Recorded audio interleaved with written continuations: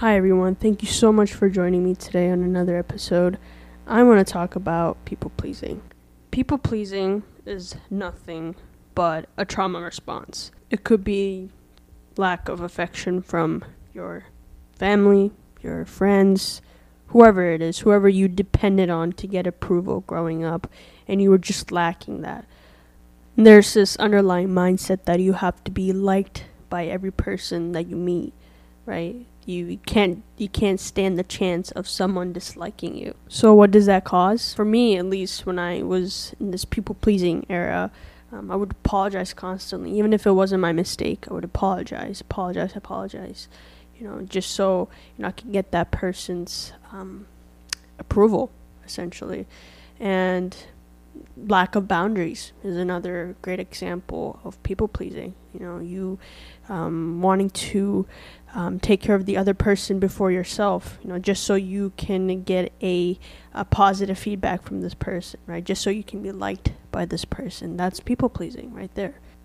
Not being confrontational is also a sign of people pleasing, right? Not standing up for yourself when someone is disrespecting you. You rather just let it be because you don't want that person to dislike you.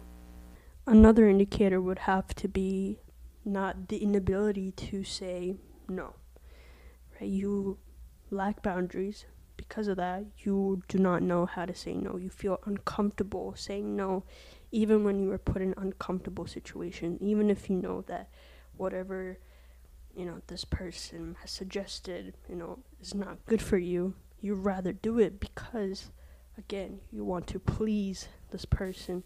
You want to make them feel comfortable. And think about it, man. I really want you to think about it, right? How can you please every single person that is in your life? Ask yourself that. How can you please every single person that is in your life? How is that possible? When everyone has their own ego, own opinions, right? How are you to please these people when that's the case? It's quite unrealistic, in my opinion, right? You cannot please every single person that is in your life, and that's okay. And I understand that there comes this guilt when you're not able to help out or please every single person.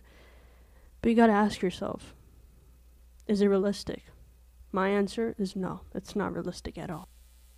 I have another question. Don't you feel drained? Don't you feel like you've had enough, almost? Like you just want to give up, stop pleasing people, right? I'm sure you've had at least one of those feelings, right? So my advice to you is stop saying sorry. Seriously, stop saying sorry when it's not your mistake. Learn how to put boundaries. Learn how to say no first. First and foremost, I think learning how to say no is the number one most important thing to get rid of this people-pleasing mindset. Learn how to say no. Ask yourself, what's the worst thing that could happen when you say no to this certain person that you keep trying to please? What's going to happen? And remember that a person who truly cares about you, truly loves you, truly wants the best for you, right? They're not going to feel bad that you said no. They're not going to feel bad that you put boundaries, right? If a person truly cares about you, they're going to respect your boundaries. They're going to respect your no. If a person doesn't, they're not for you at all. This is your sign to move on, to get new relationship, new friends, whatever it is. This is your sign to move on. If they do not respect your boundaries, they do not respect you. And what I'm about to say, I feel like people are definitely going to be triggered by this, but has to be said. This is the main reason why people stay in unhealthy, toxic relationships, whether it's a romantic relationship, a friendship. And I'm going to read your mind right now. I'm going to try to tell you why you people please. You people please because you are scared of being alone. The fear of abandonment. You are scared that people will leave you if you don't do what they ask you to do. If you say no. If you put up boundaries. Let me ask you this. What's the worst thing that could happen if this person leaves you? Aren't you at peace at least? Aren't you at least happy? Aren't you at least gonna live for yourself finally? Easy said than done. I understand that, completely understand that. Again, ask yourself, how long do you want to live like that? How long are you going to live for others? And when are you going to start living for yourself? Ask yourself that. You come first, right? There's this analogy, right? When you're on the plane, they specifically tell you to put on the mask before helping others, right? What's going to happen if you do it the other way? What happens if you help the other person without helping yourself first? You're going to mess up the person's life as well as yours, okay? If you want to be there for someone 100%, you have to be there for yourself 100% as well. Everything starts with you. And I'm telling you, be selfish for once. It's okay to be selfish. It's okay to think about yourself. Okay? There's nothing wrong in that. And people who make you feel guilty for thinking like that, again, are not your friends, are not your people. You have to move on. You could be the most perfect person in the world. Book definition, dictionary definition. Alright? Most perfect individual on this planet. People will still have something to say about you no matter what you do. At that point, you gotta tell yourself it has nothing to do with you and everything to do with them. If a person doesn't like you, it has nothing to do with you. Okay? That's how they see themselves. And that's how they're gonna see you.